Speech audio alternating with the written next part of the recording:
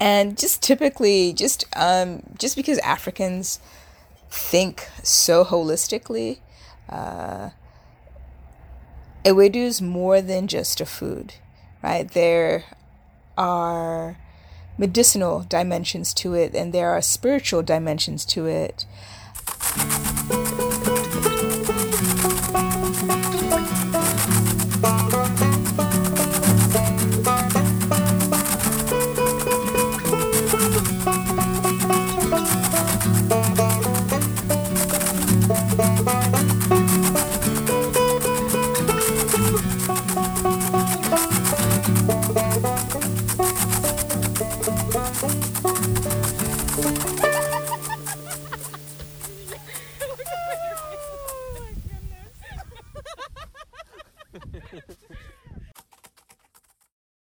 Welcome back to Seeds and Their People.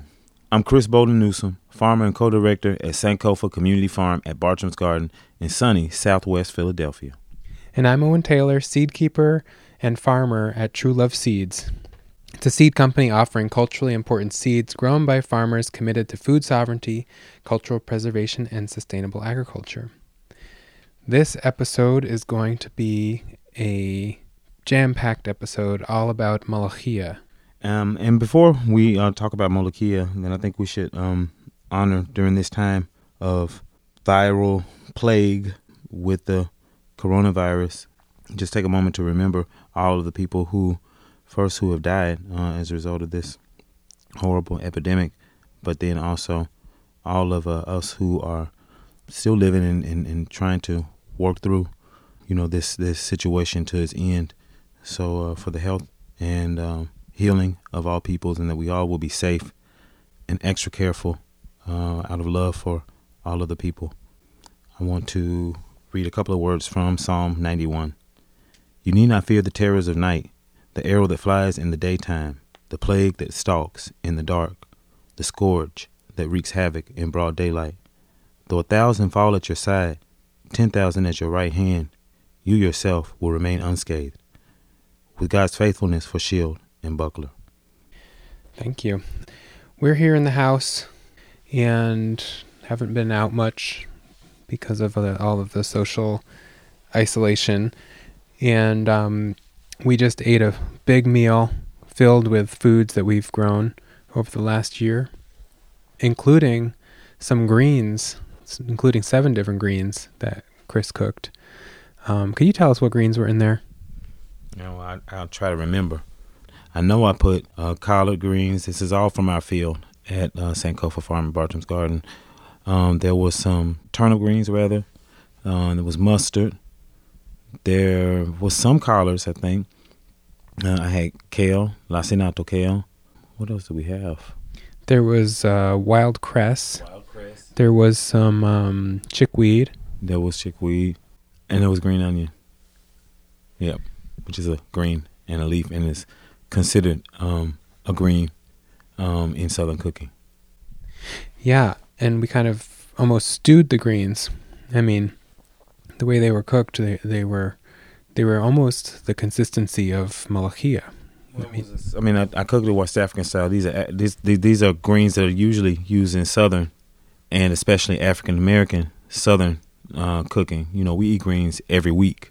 In the South, as I grew up, we ate some greens every week, and of course, in Mississippi, that would be usually turnip greens as the sort of mother green of the pot, with other, or some other greens added to it. Generally mustard, because that's what most folks had growing up on the side of their house.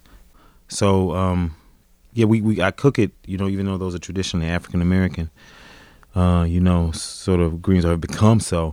I cooked it in the West African style with lots of palm oil, red oil, and onions and peppers and lots of seasonings. Good, there was some suya powder, smoked paprika to give it a really good smoky, and of course we added our mushrooms from the field where we are also growing some shiitakes, oysters, kings, trumpets, chestnut, all sorts of mushrooms.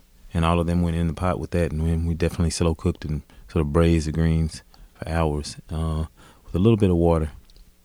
And our favorite a staple in our house, which is veggie broth.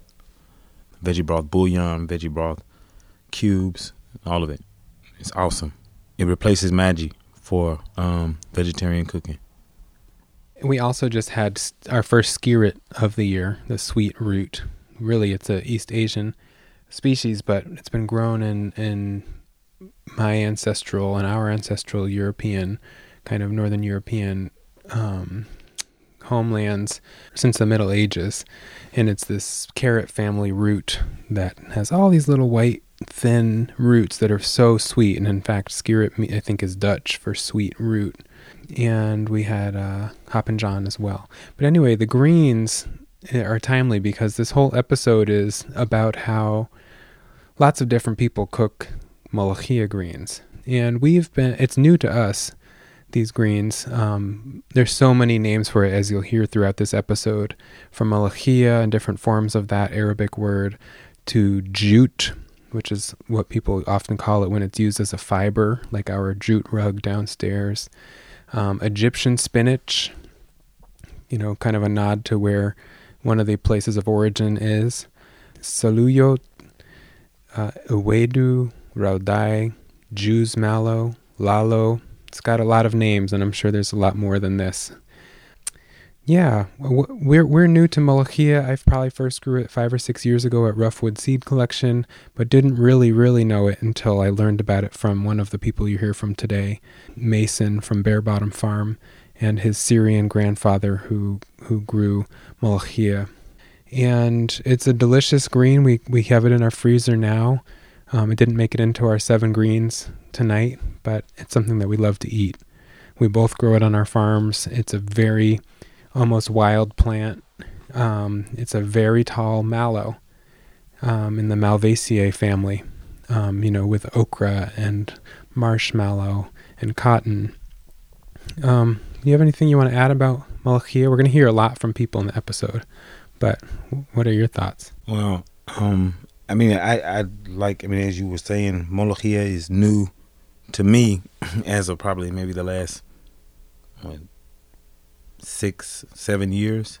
The way I think that I've learned more about it is in African cooking and West African cooking, particularly is sort of the stream through which it came to me, and I love it. I cook it. I don't cook it very often because I think to do it justice, you have to cook it down a long time.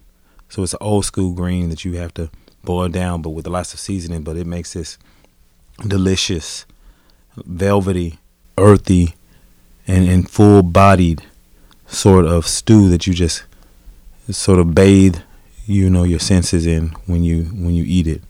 And so it definitely is a food that feels like it can bring you back to life. And just for its healing properties as well, too, that it's a green that's eaten. I know people eat it for medicine, particularly healing the intestinal tract and inflammation. It's an awesome anti-inflammatory, just eating it, making a tea of it. So I'm very excited to know it, and always want to support people who want to spread more greens in the world, because I think we're going to be needing that more and more. In this age of plague, so many of us are running for what's the right tincture, what's the right root, what's the right leaf. But a lifestyle of health is really what I think is the most preventative, and preservative practice, for our bodies and our souls. And it seems like this Molokhia could really contribute to this beautiful lifestyle of good health, because it's easy to eat. Yeah, I love it. But you don't have to take our word for it. We're going to hear from old friends and new friends from Nigeria, Haiti, the Philippines, Syria, Palestine, and Vietnam in this episode, all talking about their love for this plant. And we're going to start with a friend of ours named Lan Din, who interviews her mother, and it's a very beautiful, short interview. And we just thought it would be a beautiful way to start. And we're going to go through many short interviews and voice recordings that were sent to us before landing on a couple longer ones from a Syrian-American farmer and a Palestinian chef. So, we're going to start here with Lan Din, who is a real dear friend of ours. She grows with her Resilient Roots farm in Camden, New Jersey. She grows seeds for the True Love Seeds catalog, including Rau Den, the Vietnamese amaranth, bitter melon. You want to introduce Lan too? Oh, well, I mean, Lan, I can't add much more to what you said. Lan is a dear sister in the work. I count her, part of this sort of band of newborn culture keepers, culture restorers. We're all doing our work, with our people and with the world, and, sort of connecting diasporas is what I think a lot about a certain aspect of her work. Her work is geared towards her people, as it should be, and in really powerful ways, and doing some awesome things. But I think that, connecting diasporas, which is so much the goal of this show, is really reflective of Sister Lan's life and her work. Rode is very delicious. And I'm excited to hear Lan and her mom talk about it. Okay, without further ado, here's Lan from Viet Lead and Resilient Roots Farm interviewing her mother. Hi, Owen and Chris. This is Lan. Today, I am sitting down with my mom, and we are going to talk about Molokia and our experiences with it. My mom's name is Soi Jin. Hi. So I'm going to ask my mom, má có thể kể sao mà má biết cái cây này không? So mom, how do you know about this plant? Ngày Kỳ còn bé, mẹ cứ nấu cái này cho ăn này. Mẹ nấu cái này ăn thì. So when I was young, I remember my mom would cook this. She would cut it up really small, and then she would boil it up like other vegetables, and then it would become this stew, and we would eat it. Mà rồi cái cây này, cái tên. What do you call this plant? Người Việt gọi rau này là rau đay. What is rau đay known for? Rau đay nó có, mình nấu nên nó có cái chất nhớt mà ăn thì nó mát, nó dễ tiêu. When you cook it, it gets really slimy, and then when you eat it, it can really cool you down, and it's really easy to digest. So, Mom, how do you grow it? Mình trồng cái rau này cũng dễ trồng lắm. Đất thì mình cũng xới lên. So you clear the soil, cultivate the soil, prepare it to direct seed onto the soil. So you can just kind of throw the seeds onto the soil, water it in. It will take probably about a week to come up. And then after about maybe a month, it'll get about maybe like a foot tall. And that's when you can start pruning. And as much as you prune, the more bushy it will get. You don't want it to grow straight up. You want to keep pruning it. And you can, water and fertilize as needed. And this plant doesn't need that much water. So when you plant it far apart, about a foot apart. If you plant it too close, it'll get old more quickly. And it will make it easier for you to prune and for it to bush out. Yeah, má có thể nói tại sao mà má gõ cái hột giống này. So how did you get the seeds? Cái hột giống này kỳ xưa cách đây mấy năm rồi. Kỳ nó còn dễ cơ chứ không bây giờ đâu, kỳ còn dễ. So a long time ago when we came to Vietnam, when it was easier to bring seeds over, because now it's a lot harder.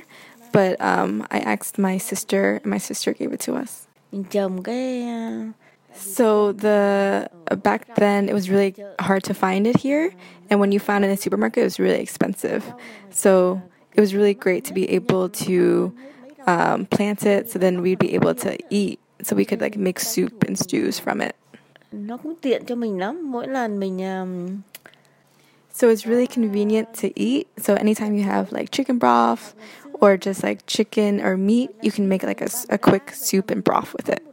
Cái này mình thích nó cái là gọi là món ăn Việt Nam của mình là chính gốc đó. So why this is an important food is this is like a staple food for Northern Vietnamese folks.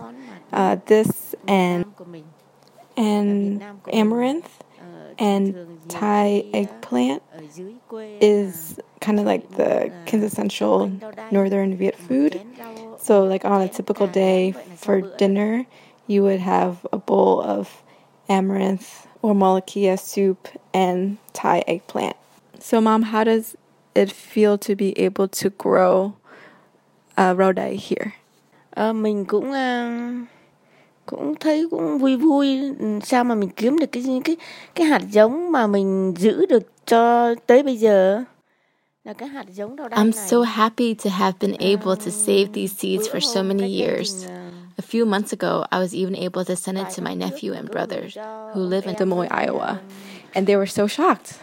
They were like, how were you able to get these seeds? These seeds are so good. And I told them since the last time that I visited that I had found those seeds and had been growing them every year, just a little. And then now I was able to share it back with them. It is a piece of Vietnam, a piece of our homeland. Cái nói là dì về Việt Nam á, dì kiếm được á, xong rồi dì giữ tới bây giờ, cho nên bây giờ dì cứ giữ tới bây giờ dì cứ trồng mỗi năm dì trồng ít để ăn vậy cho nó có một cái hương vị của Việt Nam mình. After Lan sent these initial recordings with her mother, she had some reflections about the meaning of all this and these seed sharing circles in her family. So here you go. I had always grown up eating rau đay, and I never really knew the story behind it until my mom recently shared more about it.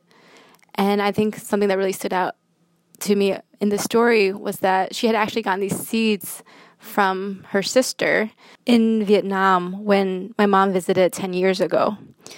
And then recently when my aunt came over to the U.S. about 2 years ago, my mom was able to send her those seeds. And, my aunt was shocked about where my mom got the seeds. And my mom reminded her that those are the same seeds that my aunt had given her 10 years ago. And now they're both growing it out. And just how much joy that being able to grow this seed out has brought to my mom and her family. And how it's helped both of them to feel more connected to home. The next interview here is with Chef Chris Paul. He was one of the chefs featured earlier this week at the Free Library of Philadelphia's event at the Cobbs Creek branch in West Philly called One Book, Many Voices Community Dinner. We had met several years ago at a seed swap at the Free Library, and we just reconnected when I ran into him this week. And he is going to tell us here all about Lalo. My name is Chris Paul. I'm a chef. My family's from Haiti. I grew up in the U.S. more or less. I've been in Philadelphia for about 20 years in the hospitality industry. Graduated from Drexel, had a restaurant in West Philly, and now I'm kind of a sabbatical, hanging out, doing some programs here and there at the Free Library. Nice. You just told me a little bit about your connection to Lalo, which we call Molokhia or Jew's mallow or jute. Can you tell us a little bit about your family's experience with that plant? Yeah, so lalo in Haiti, we usually make it in the form of a legume. So more or less, I know my grandmother's side, she's from Peña, Haiti, which is more of a province. And there, legumes are very part of an everyday meal. Whereas, nowadays it's such a tedious process that I think people make it less and less, especially, being in the U.S. I might only make it like 2-3 times a year. My mom is in Canada. She might makes it like every now and then. But growing up, we used to have it almost weekly. And my favorite variation is with blue crabs. So we actually make the legume and then we cook the crabs in it. And, it's just like the crabs you have here. So it's kind of a really messy, you go into it, you break it down, chew it up. And it's, I just remember it being very, kind of like that okra texture. As you mentioned, as it cooks down, it's very dark green. Yeah, so we grew up eating that almost once a week, like on Sundays preferably, every now and then, yeah. And what do you mean by make a legume? So what we call a legume is more of a process rather than like peanuts are a legume. And we think of it as a category, but in Haitian, maybe / French cuisine, legume is a process of cooking down greens, including other greens such as the chayote squash. So we have some of that in there. We call that beigejen. You would have that, sometimes spinach, pretty much anything green. It's usually a combination of 3-4 leaves that you're sauteing with onions, garlic, and then you really almost stew and pressure cook using one of those like traditional like iron pots. And it's a long, tedious process. So, you're picking leaves, you're picking stems, and I would say usually it takes a few hours, like 3, even 4 hours. The longer, the merrier. So it's really like a thing where Sunday morning before church, my grandma preps everything, and then when you come back from church 1-2 o'clock, it's like, oh, it's ready. So yeah, it's a long process. Do you remember seeing it growing, or did it just kind of appear in the kitchen? Yeah, we never, although my grandmother grew a lot of things, we never grew that per se, but I've seen it raw, so I've seen the leaves come in, but I've never harvested it. I know, as you mentioned, there are some, not fake, but things that cook like it, like taro root, and even like the wild spinach sometimes, if you could cook it down like a legume and you get a good consistency, but lalo is sort of like, it's a delicacy, I would say. I think people, like if you bought lalo to someone here that has been in Haiti, they'll go crazy, like, oh my God, where'd you get this? So it's definitely a delicacy. Cool. And one last question about the recipes. Is in the process, is the leaf whole? Is it chopped? How finely chopped is it? Do you remember that part? Yeah, so the leaf would be roughly chopped. Yeah, it'll be roughly chopped. The great thing about Caribbean cooking is, like, we never really had cutting boards. It was just kind of like you're just cutting with your hand. So, usually my grandma would just sit in front of a bowl and she's just kind of nodding and cutting. And even for the most part, ripping. So it's very rough because at the end of the day, 2-3 hours later, it's sort of all going to come back. And, you're really chopping it to infuse the flavors. But if you were to not chop it, you probably could just steam it up and it'll break up eventually. Yeah. Awesome. Thank you so much for sharing that. Do you have a way people can follow what you're doing? Yeah, definitely. So you can follow me on Instagram at Chris Ball Chef. As I said, I'm coming off sort of a sabbatical, so I don't have any projects per se, but I do have some things in the works with the free library, other programming, maybe some collaborative dinners, and maybe I might start a farm soon. That's something in the back of my mind, so we'll see. But Chris Ball Chef on Instagram. That's awesome. Thank you so much for sharing. Cool. You're welcome. Take care. This next interview is in a crowded, kind of loud space at the Free Library Central Branch down in Center City, Philadelphia. It's with a man named Nick, who came to a seed swap that we were putting on. I put on seed swaps through Philadelphia Seed Exchange in partnership with the library. And so Nick was there. He's, an older Filipino man who came looking specifically for Molokhia and moringa seeds. And luckily he found both at the seed swap. And he talked a little bit about his relationship to Molokhia. So here we go.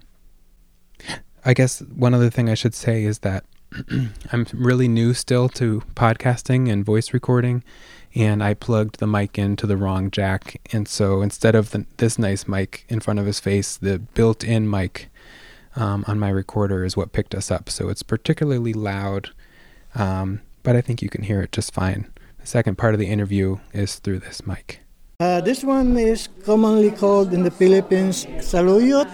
The scientific name is Corcurus obliteratus. It is commonly known as juice mallow, but in Arabic it is commonly known as Molokhia. As a side note, this is well known in the Middle East, and a lot of people knows that this is the food that Cleopatra in ancient Egypt eats. Mm-hmm. So that might be a good incentive for people to try this. This is slimy. Mm-hmm. So it takes, there is a saying, it takes a while for you to get used to the taste. Mm-hmm. All right? Mm-hmm. How do you prepare saluyot in the Philippines?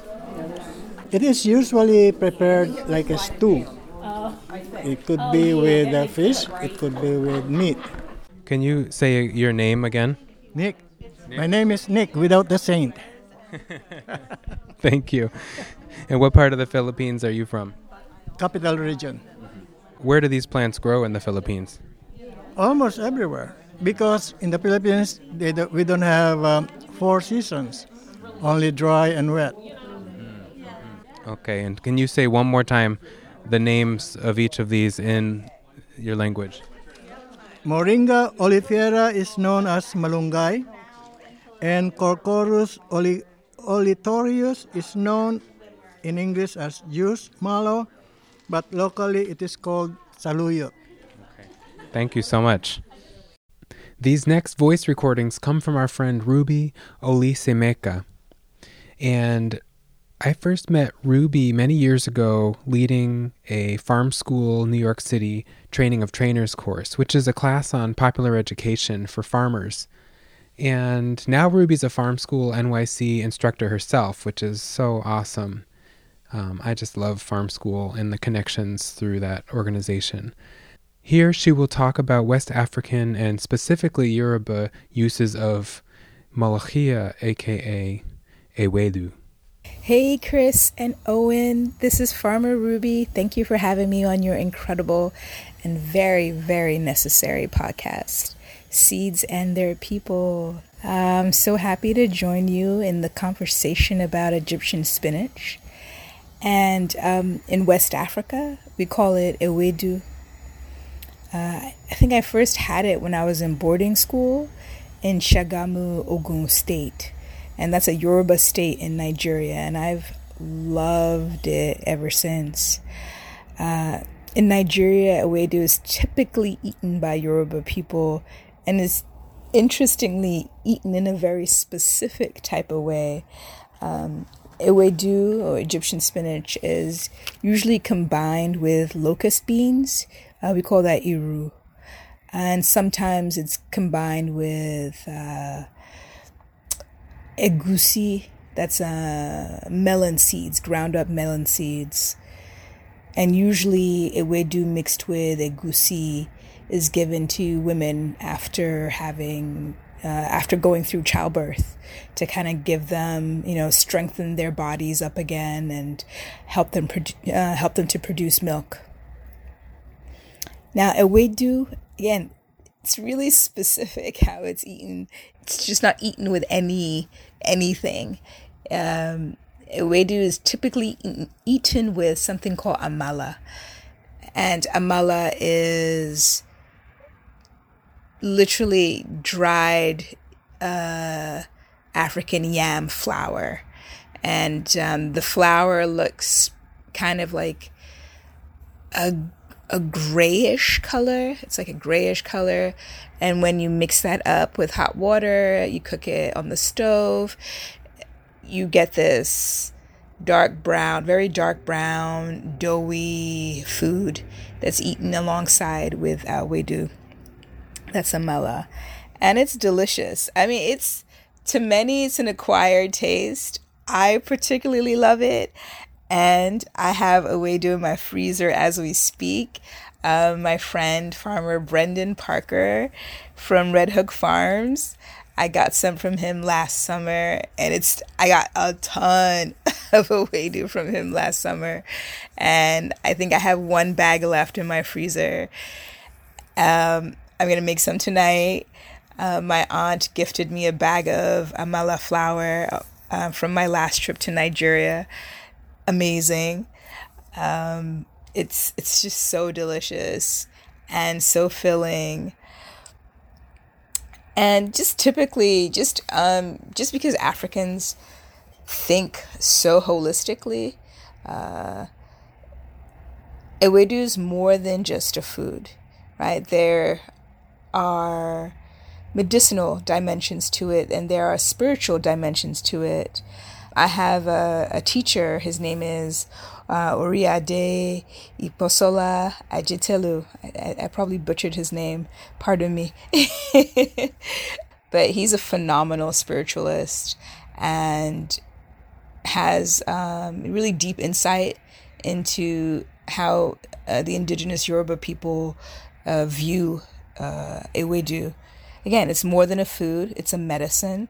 Oriade teaches me that it's used to enhance digestive function. So drinking the juices of it will, alleviate stomach pains.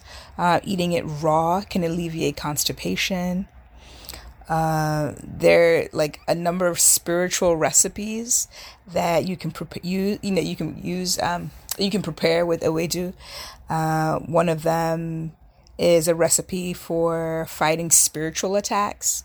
Another recipe is to attract blessings into your life.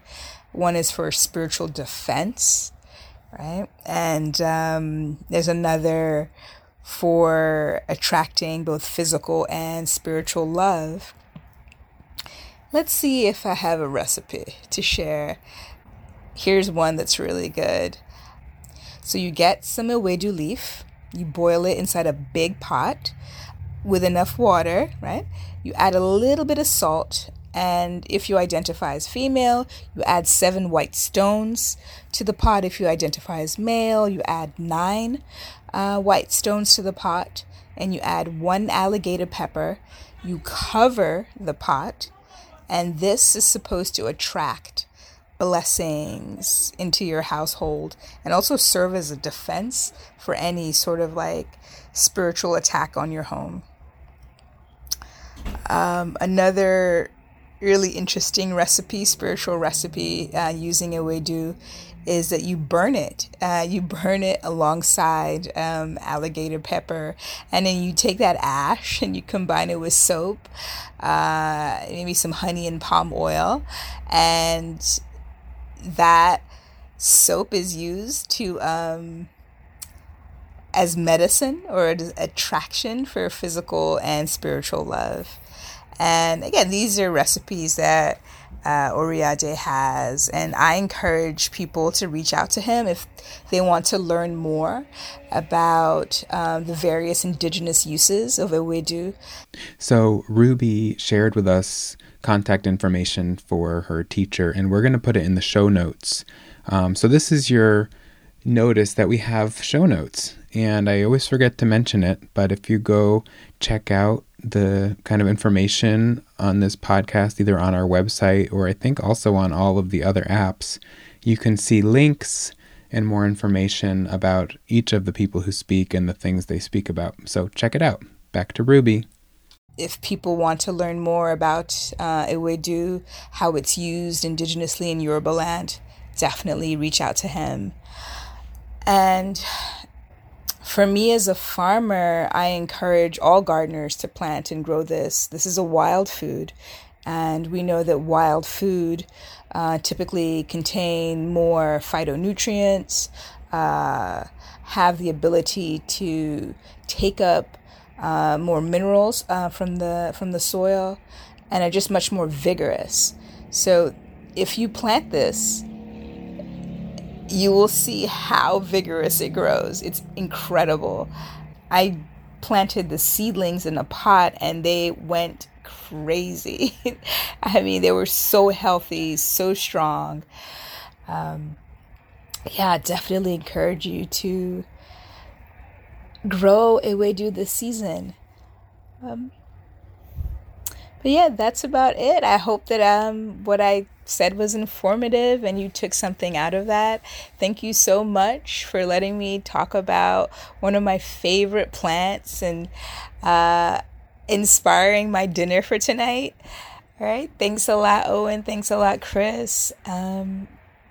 Love you guys so much. Thanks. Thank you so much, Ruby. We love you too.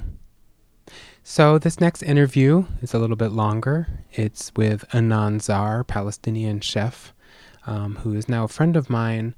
We first met, like with several other people in this interview, through the Free Library of Philadelphia. The Culinary Literacy Center, particularly my friend Susanna Erminska, invited me to be a part of Anan's workshop about za'atar, where I talked a bit about sumac, and which is one of the ingredients in the spice mix. And Anan and I became friends, and we stayed in touch, and she came out to harvest malachia at my farm, and she traded seeds with me from a Palestinian strain that she had been growing, and the rest is history. And so this interview, a couple weeks ago, drove out and met her at her home west of the city, and she was gracious enough to share her story and recipes with us. So here you go. Thank you so much for speaking with me and our listeners. Can you say your name and explain where we are and who you are? Yes, my name is Anan Jardali Zahir, and I live in Glen Mills, PA, which is about 22 miles southwest of Philadelphia. And we've been in this area since 1980 because of jobs. My husband used to work in a local company here. And I have 4 children. I am Palestinian. I came to this country at the age of 11, but to California. So the first 12 years in this country, I did live in California. Then I lived in the Middle East for 3 years, and I've been here since 1980. I actually was a teacher, and not a certified teacher, but I taught privately in the PA Department of Education in a summer program. But I also had a restaurant from 1995 to 2001 in Wilmington, Delaware. And it was mainly Middle Eastern food, Mediterranean food, which, I love to cook. I'm a great cook, and I have 4 children, so I really had to cook. Great. Can you describe a little more about, or can we start with your earliest memories of Molokhia? And can you tell us how you pronounce it? Okay, I pronounce it Molokhia. Okay, and this is due to my regional accent of northern Palestine. Some people in the south, in Gaza and in Egypt, they pronounce it Molokhia. And it's a very, very delicious dish that we prepare. And I personally still make it once a week in my house. It's prepared differently. Now, I make it different than maybe a village that's only 10 kilometers from where I am in Palestine. So it even has regional differences in preparation of the actual dish. So well, before we get to the preparation, because I'm very excited to hear how you make it, what are your earliest kind of sensory memories of interacting with this plant and this dish? Oh, my earliest one is, and we all dreaded it. My mother would buy huge bushels in molokhia, and then we would sit on the floor, and we would have to sit for hours taking the leaf off the stem. Okay, and then she would wash it, and then we would put it on. In those days, she dried it, and of course, when we first would prepare it or take the leaves off the stem, she would cook it fresh, and then for the rest of the season, she would dry it and store it in muslin bags, and we loved it. And my mother, I believe, only made it with chicken, and that's how I make it now. And it's made several ways, but it is a dish that most Palestinians and most Arabs love. Okay, and it has this consistency of, and that's why some people don't like it, especially non-Arabs, because it has a slimy consistency, like okra in a way. But we do things to get rid of that, and not completely. It will always be there, but it is extremely nutritious and delicious. It could be eaten like a soup, or the way my mother made it, which I do not make that way, is she makes it very thick, okay, with chicken, and she takes pita bread and scoops it. So she doesn't even eat it with a spoon or a fork. So she would take the pita bread, and because it's so thick, she scoops the molokhia and the chicken, and that's how she eats it in her mouth. Awesome. And have you always eaten it, even when you moved to California, even when you moved here? And where did you get it? Oh, now, for example, when we moved to California, our family really missed it because we couldn't find it anywhere. So my mom always had a garden, so she grew it. Okay, in California, she grew it. And then later on, I would say because of the Arab American community has grown in this country, so we find it now in Middle Eastern stores, and most of the time it's frozen. So I buy it frozen, and it is from Egypt. Yeah. Okay, wow. And so, but you also continued to grow it yourself for a while. Yes, I grew it for actually at least 10 years here in my backyard garden, and maybe I'll grow it this year again. But it needs a lot of care. You have to make sure you get all the weeds. You really have to weed. And it was attacked a few times by some insects. I don't know what kind. And I don't spray, so I would lose it a lot. And then the minute it gets, mlokhiyeh really loves hot weather. If it goes down to like 68, 69, it turns yellow and that's it. So I don't think it's that easy to grow. Also, on the East Coast here, it rains a lot. So I'm not sure if mlokhiyeh likes that much water. I mean, it does. You have to water it. In the Middle East, we water it. But here, the precipitation, the rainfall is so high that the leaf actually looks so much different than if you grow it in California. Here, the leaf gets very big and it's very, very green. Where if you buy it in the Middle East or in California, the leaf is rougher and it's not as shiny. And there's a different taste. Yeah. How did the look of the plants in my field and the taste of the plants from my field compare to California and the Middle East? I'll tell you, the look is the leaves are bigger. And of course, you grow it very high. It grows very high. They are more silky. They're softer. It tasted delicious. So I'm not going to say what's grown in California and the Middle East tastes better. It tastes different. Yeah, it has a different taste. And also, like I said, it depends on how you prepare it. I, for example, like it very finely minced. Some people cook it with the whole leaf. They don't do anything to it. So you get a totally different taste there. And then what garnishes you put, what we put lemon, and maybe some people throw in tomatoes to also get rid of that slimy taste that it has. But mlokhiyeh is delicious, and the fresh mlokhiyeh is definitely more delicious than dried and than the frozen.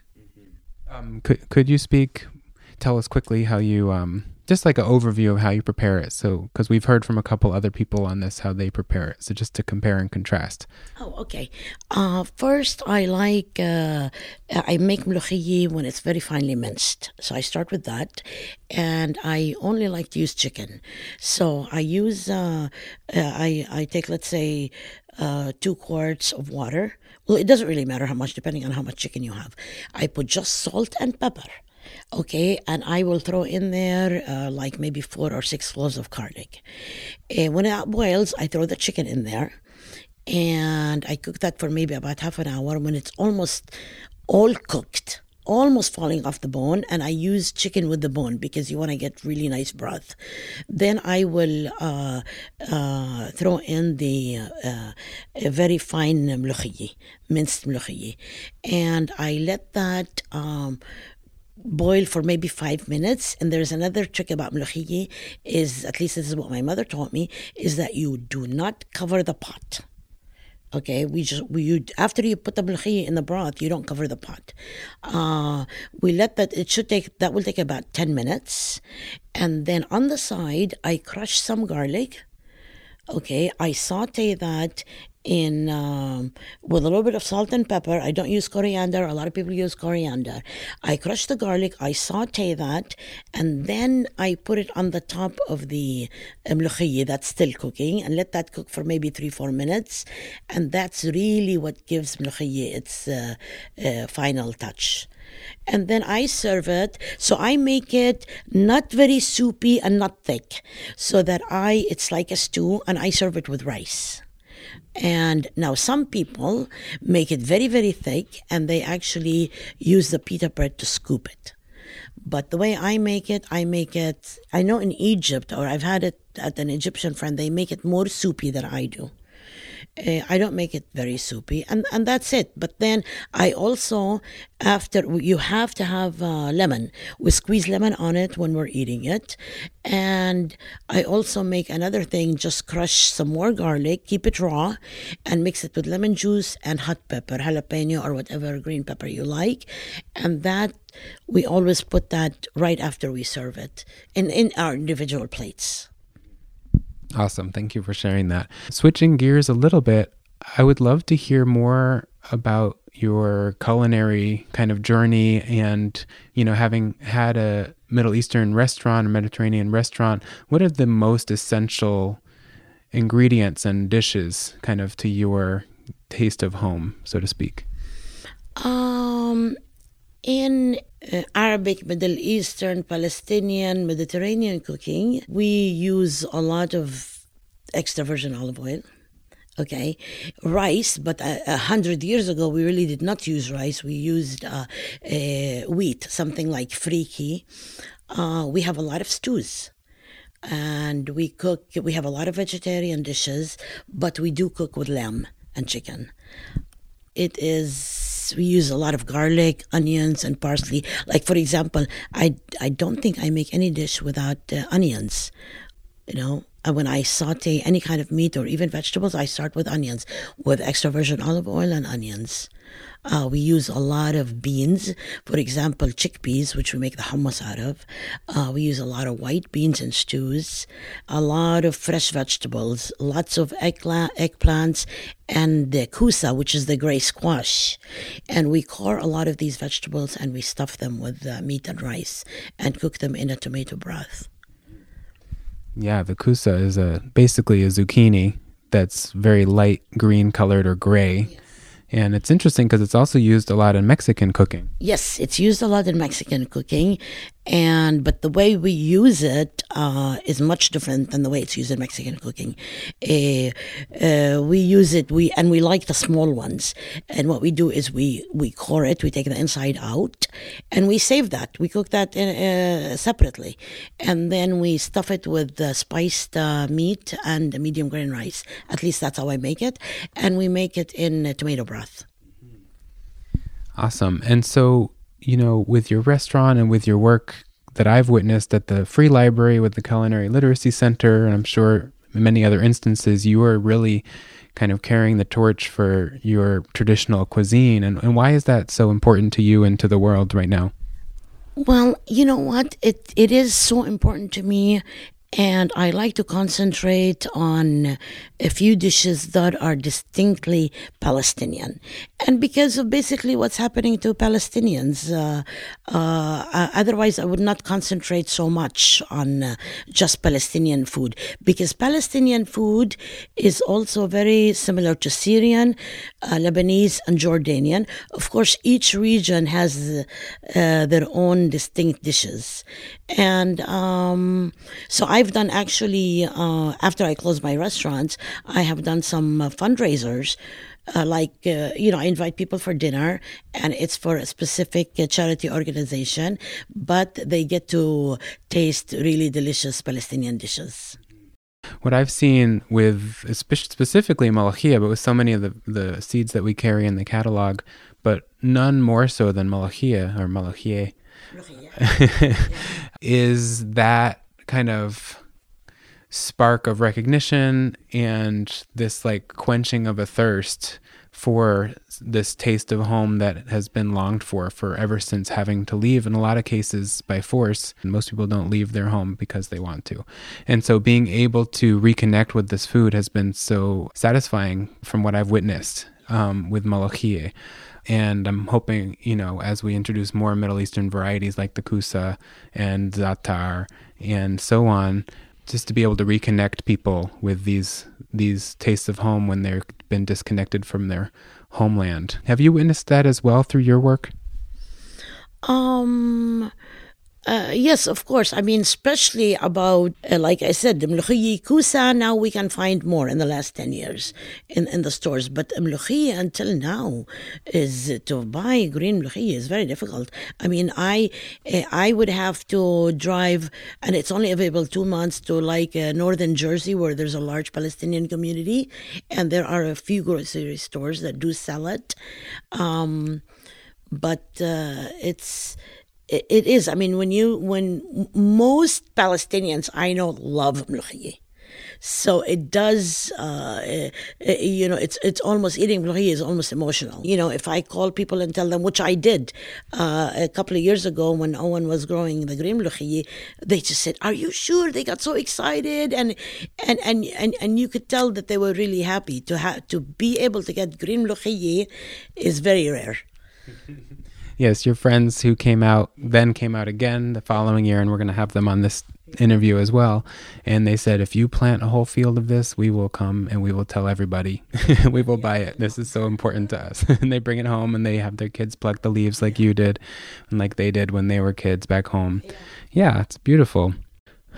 Yeah, I don't know. I don't know if it makes sense to bring in, it would be cool to like talk about the social kind of political aspects of this, being that it's a diasporic food that, why is there a diaspora? Why is it that so many people have had to leave? What's nice about talking about these specific foods is it's like the hope, it's the ways that people have stayed connected to their homelands, but it's often harder to talk about why did people have to leave, and so I don't know if there's any kind of closing thoughts you have on that. I like to be able to offer the literal seeds of these very important foods to people who have been disconnected from where they come from. And a lot of times it's harder to talk about why is that disconnect there. So how do you kind of deal with that? You also work in the hope side, the food side, the side where people are staying connected to their culture despite being halfway across the world from where they're from. How do you think about that? Since I am Palestinian, I will talk about most Palestinians who came to this country came after the 1967 war, when Israel occupied the rest of Palestine. And by the way, Israel has been in existence only 71 years, and that's really not such a long time. Basically, in 1948, about 700,000 Palestinians were displaced. They were expelled, they were terrorized, they fled just because they had children to take care of their family. They were kicked out. And what's the most important thing about all of this is when there is a war, people will go to a safe place to guard their children, but then they're able to come back. But the Palestinians have not been able to come back. On the contrary, if some tried to return from the borders, they would be either imprisoned or shot or just thrown back into whatever country that they are refugees in. So for me, I don't know, I'm sure you have been listening a lot to the news lately. Actually, the issue of Palestine is coming up now in the American run for president. It was never mentioned before, okay? Because it's, when you think about it, it's really also a human rights issue. A lot of people don't know that basically when the state of Israel was established, let's take Jaffa. Jaffa was a very beautiful Palestinian city. It had hospitals, it had theaters, it had culture. Basically the people were kicked out and another set of people were just put in their place.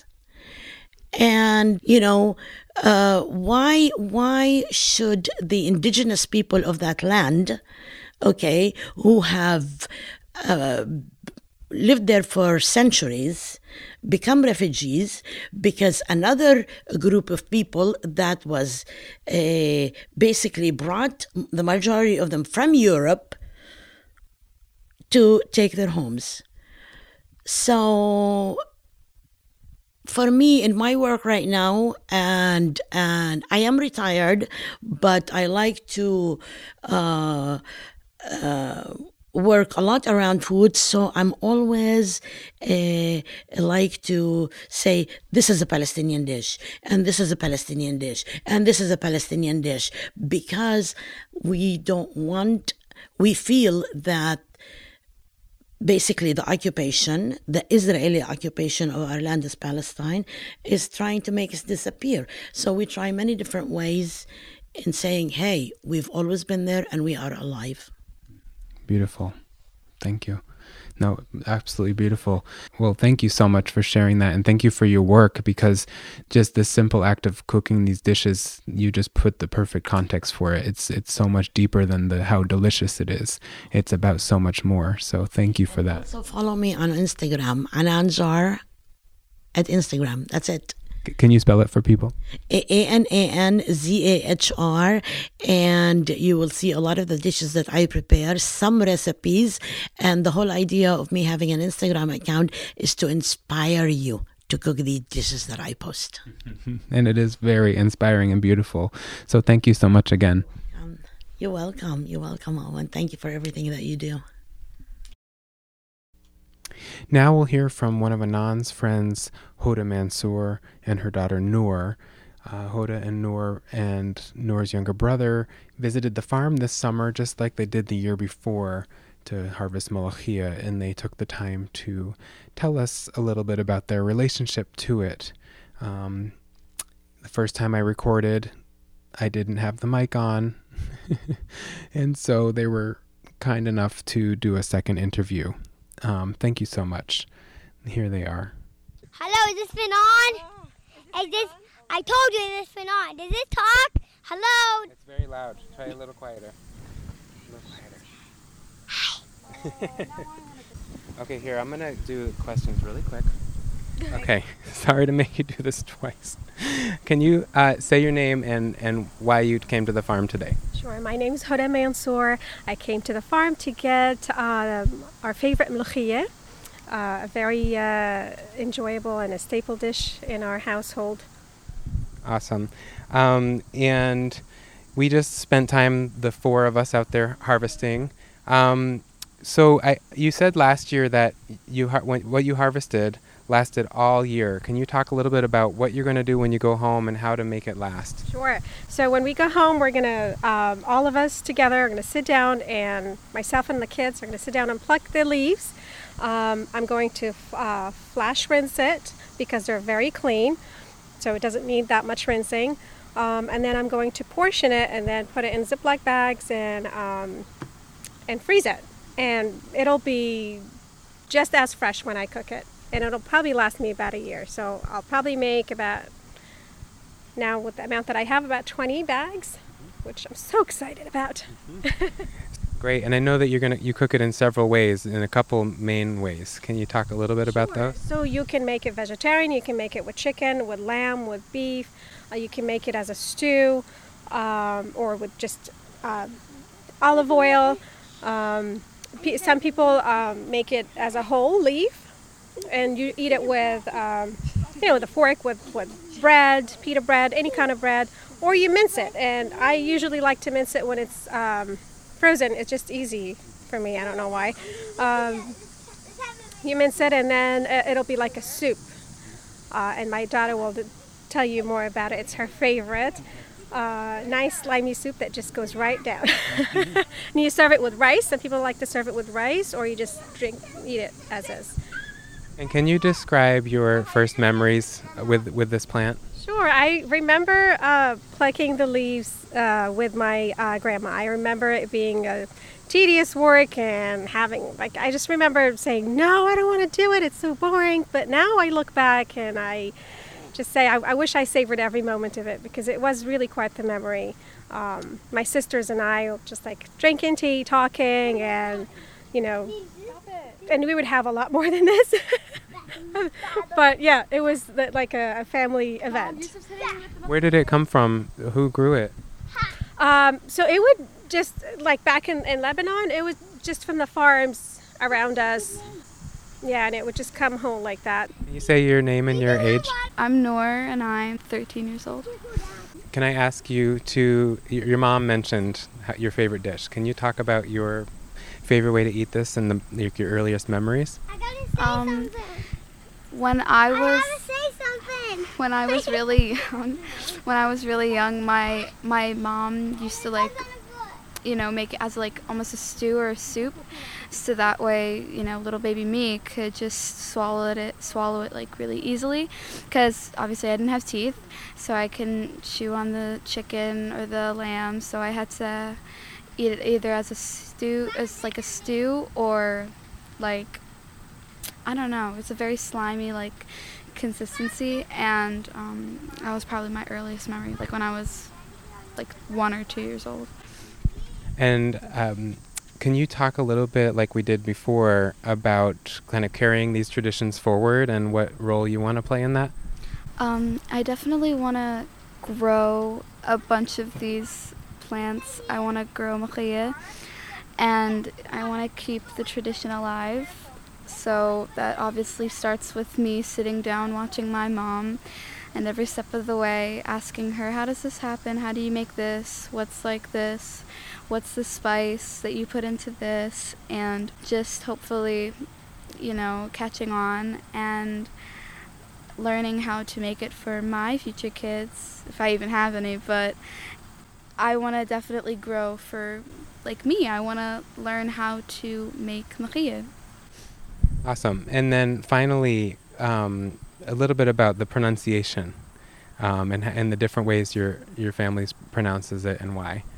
One side of my family says mulachia, and the other side of my family usually says muchia, and I say muchia. I don't pronounce the L, and my mom pronounces the L, and you can say it, I don't know, there's like a bunch. There's like muluchia, there's mulachia, there's a lot. There's like from different parts of the Middle East, and honestly everywhere. It's just, it depends like honestly how you hear where you're from, stuff like that. And where are your parents from? My mom's from Lebanon, or she grew up in Lebanon, but her family's from Palestine, and so is my dad. Awesome. Thank you all so much for being a part of this. Thank you for doing what you're doing and preserving the fruits and vegetables and passing it on. Thank you. Yeah, thank you. Love you. Thank you so much. This next interview is with Mason from Bear Bottom Farm in Virginia. I first did this interview with him over Skype in order to write a magazine article for what is now called Mother Earth Gardener about Malachia. So check that out. I also interviewed several other people for that. Mason and Wiley at Bear Bottom Farm grow many crops, including lots of seeds for our True Love Seeds catalog. And so in this episode, we're going to particularly focus on, of course, Malachia and Mason's connection to this plant through his Syrian grandfather and the ways they've carried that legacy forward. We'll hear about how they grow it, how they eat it, how they seed seeds for it. And if you want to be part of that legacy, check out the True Love Seeds catalog, Francois Syrian Malachia. So here's Mason. Thank you so much for doing this. I'm really excited to hear your story again and to record it for posterity. So who are you and where are you? My name is Mason Harkrader, and I live in Buckingham County in Central Virginia. Awesome. And tell us just a little bit about your farm. We have a pretty diversified farm. We raise a herd of hogs. It's kind of like a cow-calf operation, but hogs instead of cows. We sell feeder piglets and hog shares. We do some seed work. We grow dry corn for milling and sweet sorghum for molasses. And we farm with a team of mules, and we do some logging as well. Amazing. I would love to just jump into the seed story and then get more of the context of your work from that. So you grow a lot of seeds for the True Love Seed catalog. But the one that kind of is the most potent story in my mind is the one that comes from your own family, the Syrian Malachia. So I'm curious if you could tell us a little bit about how you came to start growing that and what the background is to that seed story. So the Malachia is actually very special to me, and I was really happy that you were interested in it when we first started talking about growing seeds, because I had talked to some other people trying to sell the seed, and it just wasn't really striking with other people the way it did with you. So that was really important for me. But so the Malachia it's a food I grew up eating, and it was, my connection to my Middle Eastern heritage was mostly through food, and a little bit family culture wise, but mainly food, and that was a really big one for me. And my grandpa grew it all growing up. I remember being little and going out to his garden plot and seeing just a whole bunch of Molohea just growing there, and we would pick it. And my mom telling us stories about picking it when she was little, always eating it. That plant was always involved in a lot of family stories. And so, yeah, as I got older, I kind of honestly forgot about it for a while, and it didn't really come to mind until I started living here on the farm. And my brother was cleaning out my grandpa's freezer one day and was just, "Hey, you want this bag of Molohea seeds? I found it in Grandpa's freezer. I don't know how long it's been there." And I was like, "Oh, sure." I was like, "I'll take that." And so I talked to my grandpa, who was still alive at the time, and I was like, "When do you plant this?" And he told me a little bit of things about it and figured out when to plant it and how to grow it, and it grows like a weed. So it was pretty easy. It was pretty easy to start cultivating it. I want to hear a lot about all those things, like who your grandfather was, how he got here, how he held on to the seeds, and also what does that mean it grows like a weed? So all of the above. Okay. So I guess a little bit about my grandpa. We were pretty close when I was growing up. I was pretty close with my mom's side of the family. He was a chemist, and he was born in Cairo. His dad had come from Aleppo when he was a 20-year-old and settled in Cairo because of religious persecution. They were Christians, or Catholics rather. Honestly, how my grandpa got the seed is a little bit of a mystery to me and a little bit of a mystery to my family. I asked my mom, and I wasn't able to ask him before he died, unfortunately. My mom thinks that the seed was sent to him by an uncle after he moved here. Here being the United States. And they moved, this year was the 50th anniversary of their move, July 1st. So I got to do some math to figure that out. Yeah, so he was a textile chemist, and he was a textile chemist in Cairo. He had his own business. And when he immigrated here, he just, restarted his textile business, and he has 8 U.S. patents for textiles, mostly fire retardant materials and ways to kind of make industrial material cheaper to produce and also very durable. So, just some very useful things. He was very straightforward kind of guy, no fluff, very tough, very smart, also caring in his own way. So I guess a little bit about the Molohea as far as it growing like a weed. Oh, go ahead. I just want to, can you say what his name was? Oh, Francois Moussaly. Cool. And also, I'd love to hear what he thought of you all growing his seed. He didn't give a hoot. He wouldn't. I took it to him. He was my mom. Maybe you don't want to put this on your podcast or whatever, but he was always very gruff. He was never very loving, and he I know he loved us, but he was never very loving and friendly.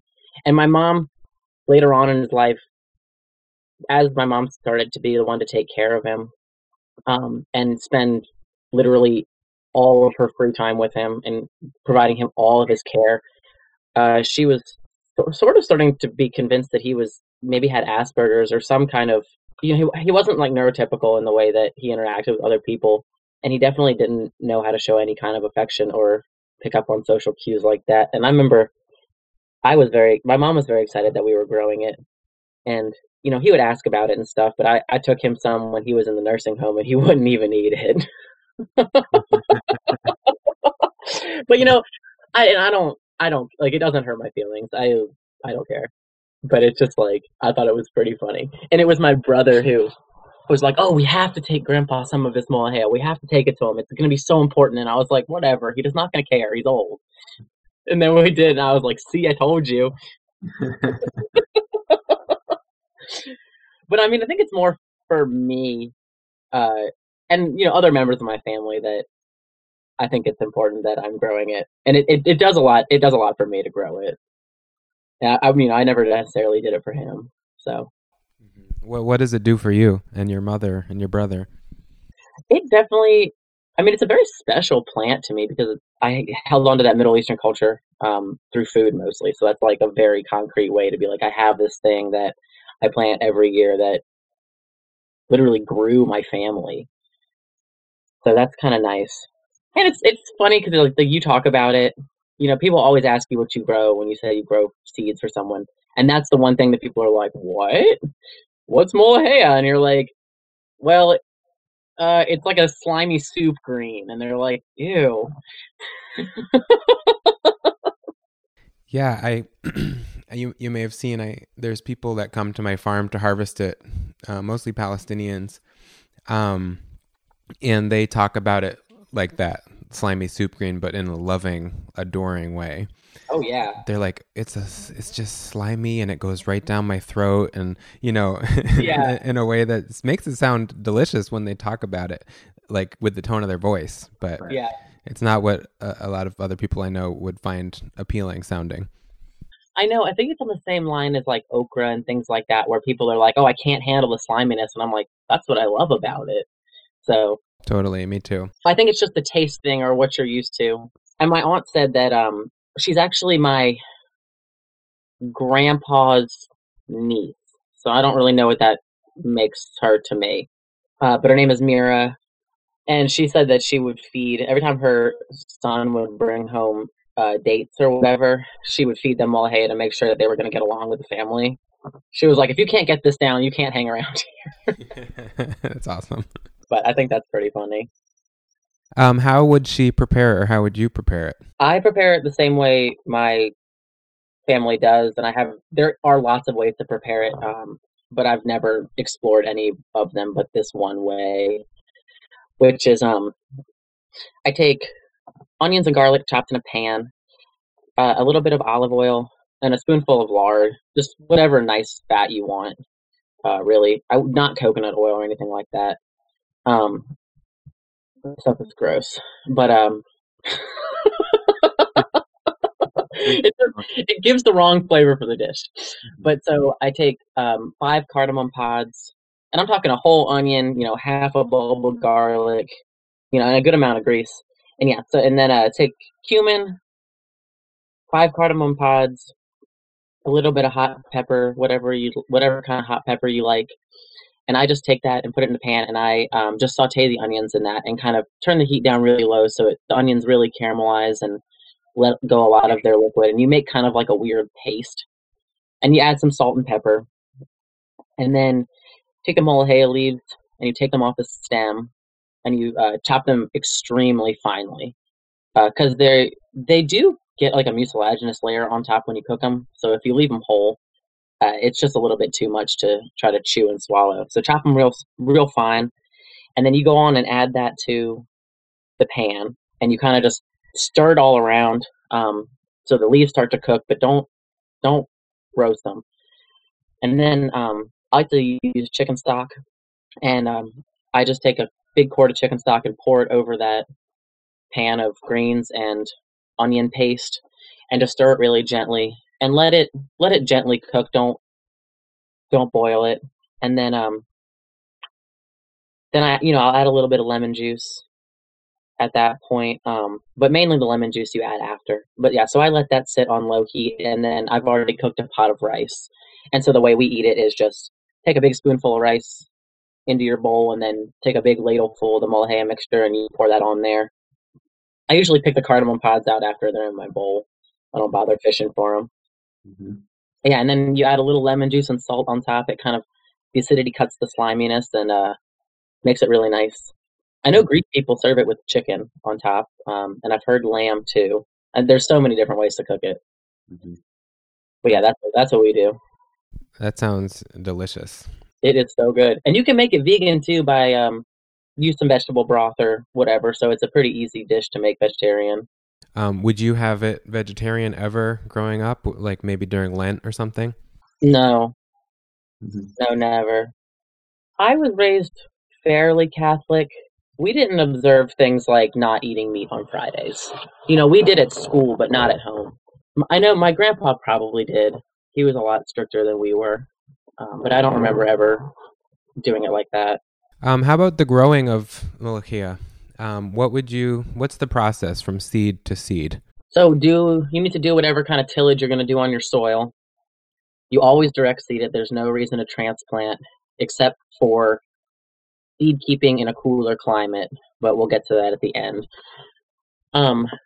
It's really important the soil is very, like, the same temperature you would want to plant okra.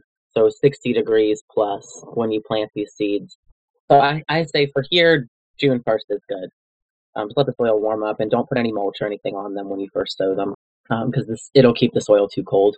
I just like to prep my patch, however, a 4x8 bed or whatever you're going to do, and just go on and sprinkle the seeds, evenly, and take a rake and cover it up with soil. You don't have to, they're tiny little seeds. You don't have to really dig them down or anything like that. And in a few days, they'll start to come up. Germination is usually like 3 to 5 days when the temperatures are right. And you can give them a little water when you first sow them, but you don't need to soak them even. Yeah, and then as far as, keeping them weeded is not very hard because they come up so fast. They make a nice carpet. And as far as harvesting, you can really start to harvest as soon as there's leaves. Like at any stage in the plant, you can start to harvest it. Yeah, it's as simple as that. The leaves freeze really well. I like to chop them before I freeze them and just freeze them in bags. My grandpa would freeze them in chicken stock to make them more convenient in a plastic bag. And then he would just take the molhea out. It would just look like a big old block, and he would just thaw it in a pan. And then it would be dinner in 5 minutes. Can I ask a harvest question? Sure. Because it's a new plant to me in the last 5 years. Yeah. And I'm always trying to get seed from it also. So I end up taking the top foot or two, like a branch. I mean, for me, it gets taller than me. Because, and so when people come to harvest, I cut a couple feet off the top, above the seed pods for them. And is that normal, or do you normally keep the plants shorter because you're harvesting constantly? My grandpa would harvest constantly because he had 4 children that he could just send out to harvest this plant that grows so quickly. So his plants would always be very short. And what I do is I just have separate plants that I'm saving for seed. Because honestly, I always struggle to get plants to viable seed in this climate, which, it gets very hot here, but still it's not, it's not Egypt.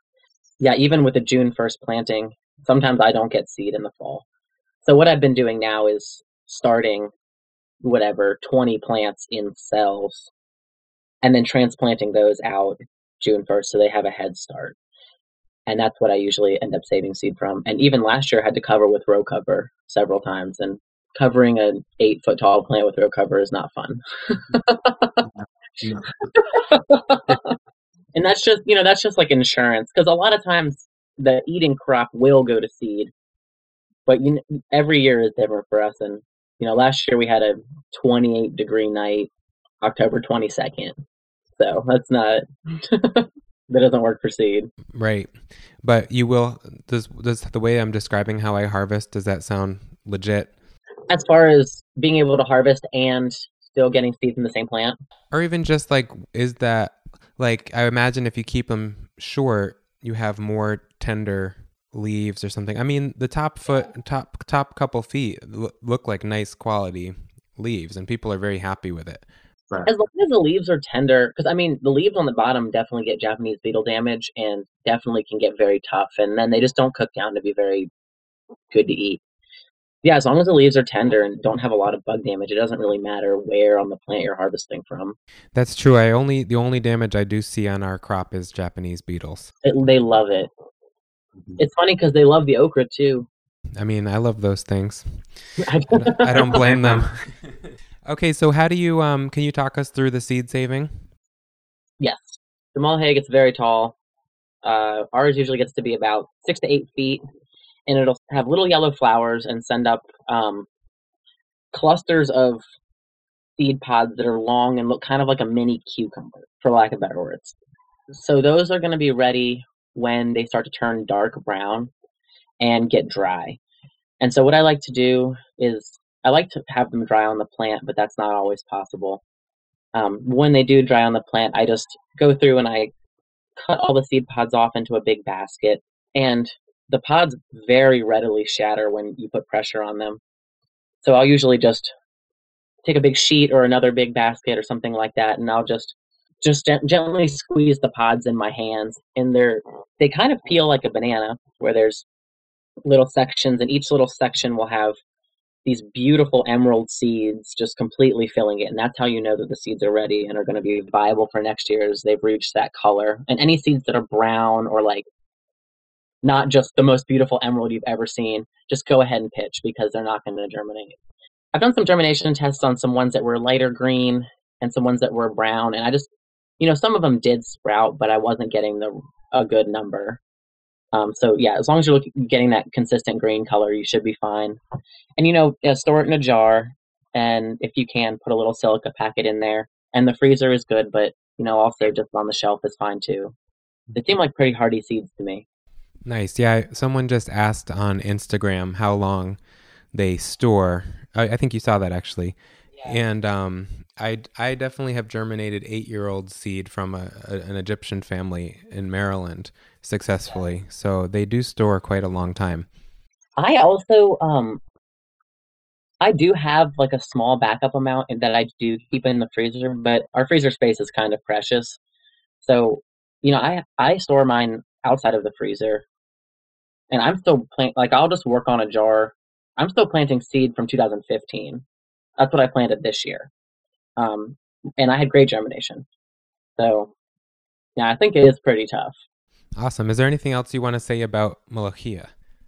Oh, I guess I do have one more thing about the Molokhia. Great.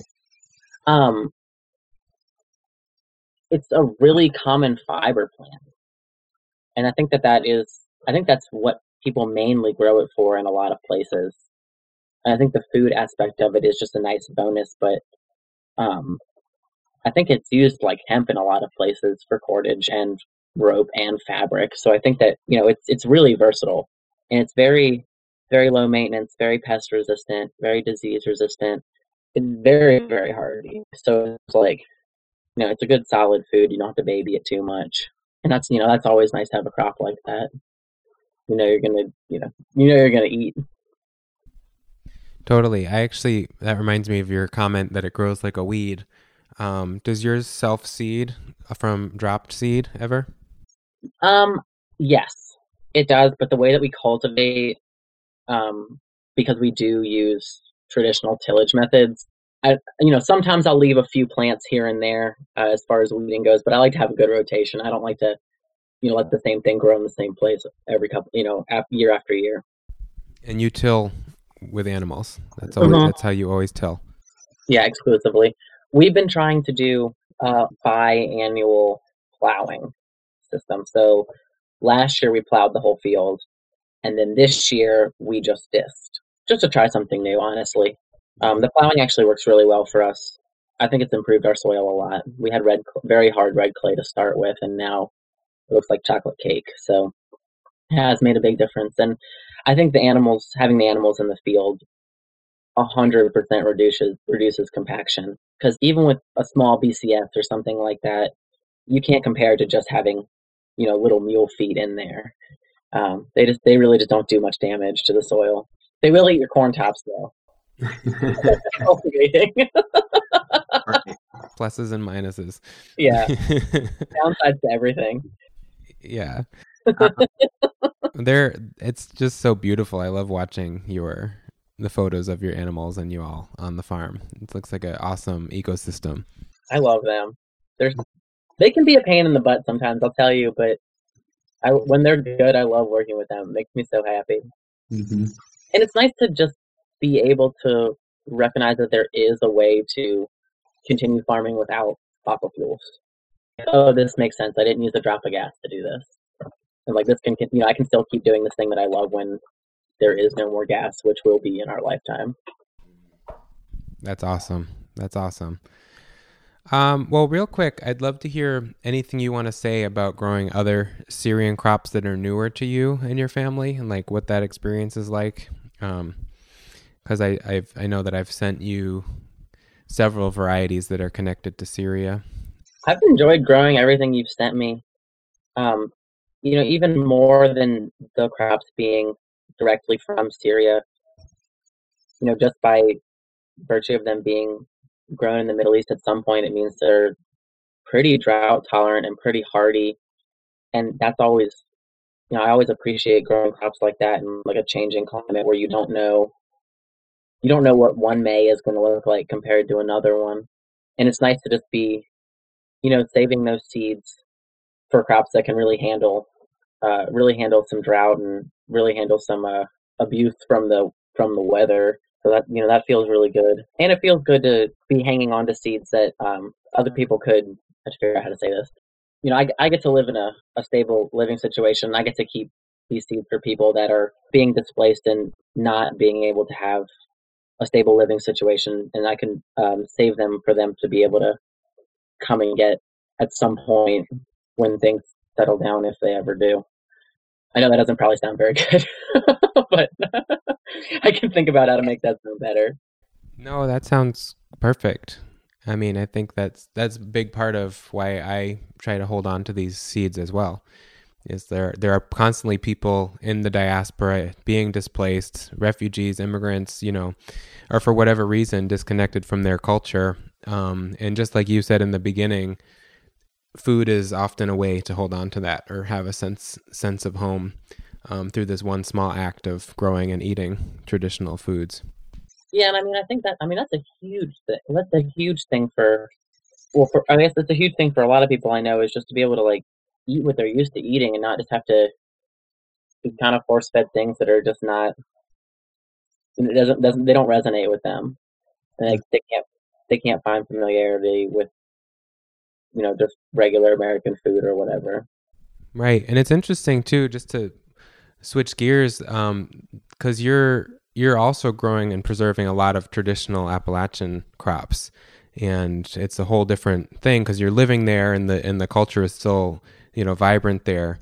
But I'm wondering, even to the point where you are, making your own molasses from sorghum that you grow. So I'm wondering if you could speak at all to what that is like for you and what your interest is in that. Well, my mom was born in Cairo, and their whole family is Syrian, but my dad was born in Southwest Virginia. When I say Southwest Virginia, I mean Southwestern Virginia. So Christiansburg, Pulaski, Rural Retreat is where my grandparents are buried on my dad's side. And my dad's grandparents were hog farmers. And they ran a restaurant delivery business. So that Appalachian food and traditions are also part of my family in the same way that the Syrian crops are also part of my family. So I like to have both of those things represented in what I'm growing and what I'm doing. And honestly, I love both of them so much. Not necessarily my parents, but both of those traditions of growing things. And there's just so much there's so much to learn about both sides of that. And I get the privilege of living here in a climate where I can grow Syrian crops and, a lot of things, things have been grown in Virginia for a long time. So I like to do both of those things. Awesome. Can you just tell us briefly what the process is for making your own molasses? Sure. So the plant is sorghum, a sweet sorghum, and there's a bunch of different. It breaks my heart to do this, but I'm going to cut it off here. There's 7 or 8 great minutes of sorghum talk, specifically how to make molasses using their sorghum and their mules and a press, and I'm going to try to save it for a future episode about sorghum. I also had to cut some really great stuff from Anand's interview about za'atar, about growing up working in the tomato fields of California alongside migrant workers, and I'm just going to have to save some of this stuff for other episodes, so stay tuned. Back to Mason. Cool. Well, this was epic, and I really appreciate you taking time out of your busy farm day to do this. Okay, I'm waiting for the dew to burn off the hay. Nice. Okay, great. I'm glad to help.